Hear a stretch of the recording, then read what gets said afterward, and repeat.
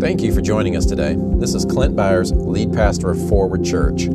I pray this message blesses and encourages you. I hope it inspires transformative grace in your heart and establishes you even deeper in your new covenant identity in Christ. Now take a deep breath, become aware of God's Spirit within you, and enjoy the message. The week before that, I spoke about having your identity built from the inside out. In other words, God is in you. He tells you who you are. He tells you what you're worth. He shows you how much He loves you in that He became human, died for you in your place to remove that universal law that was upon you, that moral code that God has for all mankind that we cannot meet on our own. He entered that in our brokenness for us and removed our sin from us so that we could live with Him. And so that is what determines what and who you really are. Your identity really comes from your Father, and your ultimate Father is God in heaven. Amen? And so it's an inside-out identity that we must live from. And I had this idea and this sense and this, I see it, I encounter it all the time. A lot of us experienced some pretty serious trauma. We went through things, whether it be abuse, all different types of abuse or loss or whatever. And those circumstances are so powerful. They're external circumstances that happen to us. There are things that people do to us. Oftentimes, things done to us by people that we love, which makes it worse. And so these things happen to us, and the emotion and the information and the circumstance itself is so heavy and so invasive that it ends up getting inside of us and imprinting within us an identity. And so a lot of times people it's such a trauma inside of them that still remains that they filter how they see everything through. So I'm talking today to some of you guys that have been through things like that, whether it be loss or injustice or abuse. And I know that there are a lot of people listening and watching on the internet as well who've gone through this. So this idea came out of, first, develop your identity from the inside out. And then when you do enter into the realm where you start to try to forgive that person or forgive that system or forgive that external thing that was traumatic for you, there's some parameters that you want to stick to. And a lot of times I hear, whether it be because the person that was abused is still connected to their abuser or the one that hurt them, they're either in your family or they're still around and you still have to deal with it. You still have to be in that relationship. And so a religious perspective would say you have to forgive them. A really bad mixed covenant religious perspective would say if you don't forgive them, God won't forgive you. That used to be true, but now it's changed under the new covenant. You forgive because you're forgiven, right? You forgive others because God has already forgiven you. So this idea of what I call toxic forgiveness came up. And I hear this question a lot. How do I know if I have actually forgiven them? Don't raise your hand, but how many of you have ever asked yourself that question? How do I actually know if I've forgiven them? And these are some points, and each situation is different and unique, and I get that. So this might not universally apply to your specific situation, but there are some keys that you can lift out of this. And the kids are running all wild. Don't worry about those kids. They're fine. If y'all are worried about those kids bothering me, I'm just happy there's people here. Don't worry about it. It's actually weirder for me when there's nobody in the room except one person. Then it's like hypersensitive. But honestly, church here has always felt like, to me, like we're just hanging out and we're just having a conversation. I'm doing most of the talking at this point. We'll all talk later, but don't worry about them. I'm happy to see them. I like all the girls hanging out and being together and watching them. Yeah, be fun. They're happy to be around. Natasha's kids came running into church, ditched her. She's out there trying to get out of the car with a baby, and you guys came running on in. I'm like, yeah, get to church. Anyway, so just take a deep breath, relax. We're just all family here. You're not bothering me. But the question is, how do I know if I've actually forgiven them? And you really genuinely want to forgive them. So take these for what they're worth for you. Do the negative emotions still affect your attitude and actions? Especially if you have to still be around that person. In other words, you might think that you've forgiven them and released them, but you get around that person and all that emotion swells back up. By the way, we're going to go into how to actually release them so that that gripping internal sense of whatever label you put on it is gone forever. I believe there's a biblical way to process that. But it's there, right? Now, some of you know what I'm talking about. Some of you have never experienced this. Praise God, be thankful. But some of you have things in your life, and it's very, very difficult to move on in some of these areas. And I have some of those things, and fortunately, I just was, for whatever reason, because of God's love for me, was able to release. And even now I'm trying to decide if I want to tell that story or not. But anyway, so this is one thing. Do the negative emotions still affect, like, your attitude? Like, I might tell on some of you because y'all have told me this before, but you start thinking about it and then you just get mad for no reason, and then you turn into a jerk to your entire family for no reason because you got mad thinking about what happened to you, and they're paying the price for this other person's sin towards you. If that happens, maybe there's still a little bit of work for you to do in your heart there. The other thing would be, do you define yourself by the pain? Like when you introduce yourself to people, is it like an AA meeting for whatever abuse you experience? Hey, my name's so-and-so and I am a so-and-so abusee, right? And I'm not trying to be funny, but I'm making a real point here because we do that. We look at ourselves as someone who has been hurt and abused. And depending on where you are, you may still make decisions that are filtered through that pain and that abuse. You genuinely want to forgive them. Maybe you don't know how. Maybe you're not ready to forgive them. We're talking about all those kinds of things. So again, how do I know if I have forgiven them? Well, so how do I forgive them? Super simple, basic, but I want to go into a little bit of detail. If your kids run around, don't worry about it. If you need to go, just hang on. This is going to be good stuff here. Just a minute. All right, so obviously we know the biblical prescription for those who have hurt us, for our enemies, for those who have abused us, is this: bless and pray for those who have hurt you. Very simple. Like, that's the whole point of what we're talking about today. Bless and pray for those who have hurt you. Now, sometimes we just kind of throw up a little prayer or a little bit of a blessing, and we think we did our, I know people that they think that if they give money to their enemy, then they're absolved because, to them, money is such a big thing. And we do all these weird things, but it's got to be in our heart. Your heart can get to a place where the pain is gone, you don't see yourself through it anymore, and you're able to not be affected by the emotions that it might arise from it. So the goal is to change your heart, not their heart. Some of us pray for those that have hurt us, and we try to magically, mystically manipulate them through our prayers to the Lord as if we're telling God what He should do to that person because we know. And really, it's a form of control. It's witchcraft. We, out of the hurt that we carry, tell God what He's supposed to do in their lives to make them a better person. God already knows, trust me.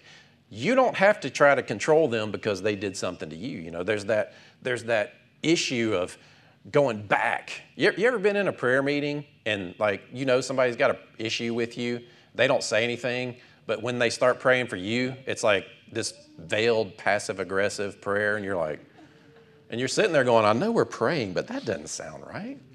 You know what I mean? They're trying to get it off their chest, but they just can't say it to your face anyway. You don't want to do that kind of prayer as if you are manipulating and controlling God's part of the process. So let me even just jump. So toxic forgiveness can come when you are guilted into forgiving, whether it be by a religious system or even a person. Have you ever been told by the person that hurt you, well, you're a Christian, you're supposed to forgive? I have. I have.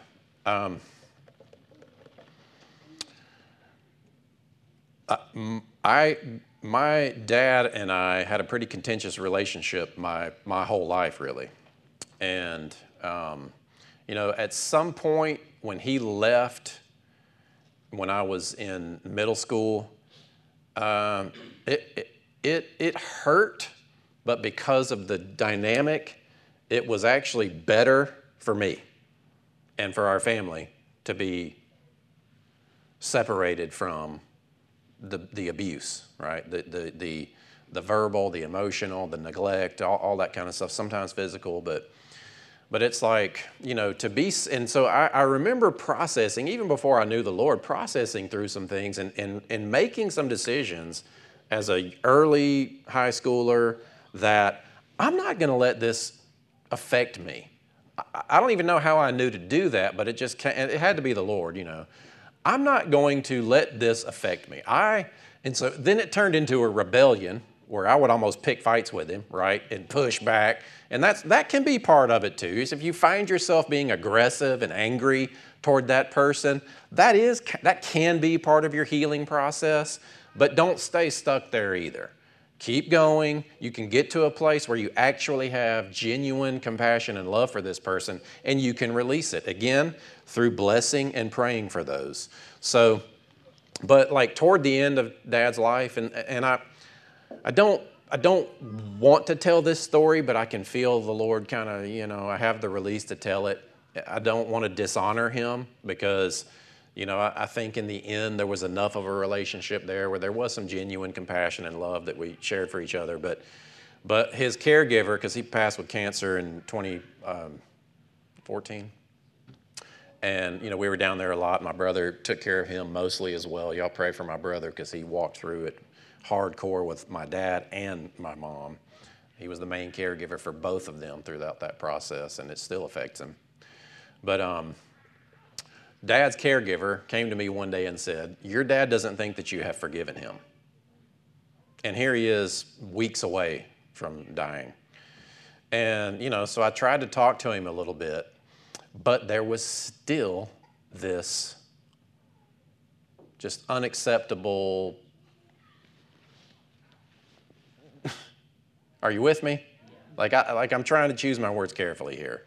And so what I wanted to communicate to you out of that is, because I personally do believe that I had gone through a place of healing, but you might still be in relationship with the person that caused the hurt and the abuse, and they continue. Like you might be healed from it and able to forgive, but yet you're still at a place where you have to deal with the continued relationship. And you don't have to give in to the guilt from that person to do it their way. Because that was what he said. You're a pastor. You're supposed to forgive. And I'm like, I have forgiven you. But I'm confronting you over these things that you did last week, right? So it was kind of like ongoing things. Forgiveness doesn't mean you just excuse their behavior. And a person you're in a toxic relationship with will put things on you and tap your self-worth, which is still continuing the toxic relationship. Now, this is very specific. Some of you this doesn't apply to. I hope it helps. I know there's kids in the room. It's a heavy topic, but there are people watching, and I know God said walk through this and share that story because there are people. It's okay if you have forgiven them, but you are still feeling like you need to confront the continued toxic behavior. Forgiving someone doesn't mean you just let them continue to be that. And they may never change all the way to the end. And what are you going to do? You just continue to bless and pray and maintain your own peace. And don't let that define you. You let the Father define you, His love for you, all of that stuff, And sometimes you do. You got to get a hold of yourself. You remove yourself from the situation. You go deal with it. And you bring yourself back to a place of, this is who I am. And it doesn't, it's like Jesus then at that point. The enemy comes and he has nothing in me. There's nothing in me that can be tweaked to get this response back. So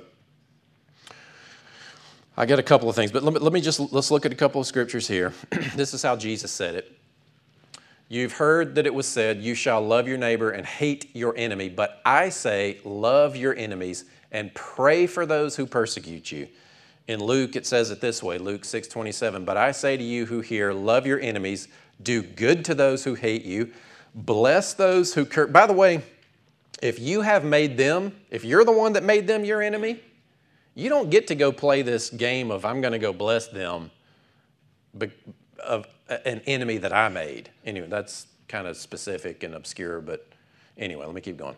"But I say to you who hear, love your enemies, do good to those who hate you, bless those who curse you, pray for those who abuse you." Now, this is what I want to look at. Bless and pray. The word bless is eulogeo, which is a combination of two words, eu and logos. Eu means farewell, prosper, and logos is speech. So to bless is to speak prosperity over this person.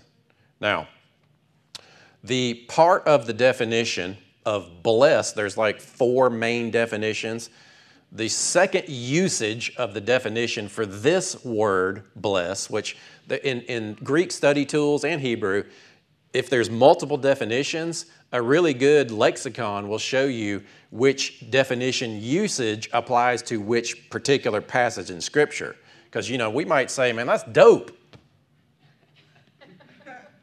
Now, what does that word mean? That means you got some marijuana hidden in your pocket. But some of these kids are like, that's pretty cool, So it's like the same word has different definitions. It's the same in all languages. Words have different definitions and usages. The usage for bless those who have abused you is this particular. It says invoke blessings. And specifically, as if you are invoking blessings for one who is taking leave or going on a trip. You know how you might pray for somebody that's going on a trip, or someone that is at the point of death, which is interesting because you're getting ready to have to release this person. It's interesting that the people that have hurt you, the kind of blessing that you are supposed to do for them is as if they are going away from you. You are releasing them and you are letting them go and you are blessing them as they go. You are specifically releasing them from holding root in your own heart that defines you through that pain. Are you with me? All right, so the definition of invoke, because the usage for bless is invoke blessings, speaking prosperity and farewell over them as if they are going away. Invoke means this, to cite or appeal something, someone or something as an authority for an action in support of an argument. I know we're getting technical, but basically what that means is you have the authority to release forgiveness for them. When Jesus said that you have the power to forgive people, I don't really fully understand how all that works. He said it. There's some key in here that you actually have the power to speak over that person's life and to speak to them as if they're going away from you, but you have the authority to release forgiveness for that person. Like, I think it's an effect thing as much as it is God decides whether He's going to forgive them based on whether you forgive them. That's not what I'm saying. I'm not saying God chooses to forgive them or not based on if you're forgiving them.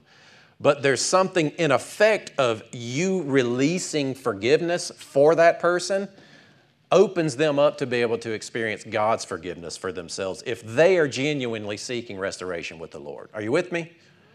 You have someone that hurt you in their life. Your role and your job is to speak blessing over them and pray for them, as if you have the authority from heaven to administer forgiveness to that person, which means you have to love them, because that's what the Father did for us. He loved us when we were dead in our sin, didn't He? He loved us before we loved Him. And that's really the point that I feel like God showed me, is that how do you bless and pray for those who have hurt you and those who have abused you? You do it from the place where you are taking the responsibility to administer heaven's forgiveness to that person. And you pray for them in such a way as if God would have prayed for you before you responded to His love for you. Meaning, you love them in spite of what they do towards you. Now, I get it. In theory, easier said than done, Clint, right? It's easier said than done to just, and it's like, okay, well, that's what the Bible says, but I can't do that. Well, you can. You start with acknowledging God's love for you, knowing that you do not deserve forgiveness, but He forgave you. And you let yourself feel that sense of peace and love that comes from Him loving you no matter what. That's why the gospel, understanding the finished work is so important, because it helps you understand God's love for you so that you can then live from that love for other people. So you pray for them, you bless them as if you are speaking life over someone that you love deeply. That person that hurt you or abused you or used you or said those nasty things to you, you find a way to get in your heart to feel about them as if you are praying for your favorite people on the planet, as if you're praying for your own children or your best friends. That's the mindset, because I'm telling you, you're not over it because you don't have love in your heart for that person. That's one of the reasons why we hold on to it. It still defines us. It drives the behavior. People who are abused in specific ways a lot of times end up acting out in those same destructive behaviors. You know what I'm talking about? People that are abused in a specific way, they end up living these promiscuous type lives. And it's because it's so ingrained within them. They believe that they are that thing. I'm not worth anything. This got this, there was this, they are vexed by it. You hate it so much, you end up repeating the behavior because the emotional world on the inside is so real and prevalent. And we live out of that. But you can let it go. You can experience healing and release from the Lord because He loves you so much that you get to the point where you actually, genuinely want the best for that person. And you do it in such a way as if you're releasing them, they're going away from you, you're speaking life and blessing. So there is that separation, right? You're invoking blessing over them as if they are going away, but from a place of genuine, heartfelt desire for them to experience the best thing that God has for them. So the homework assignment is this.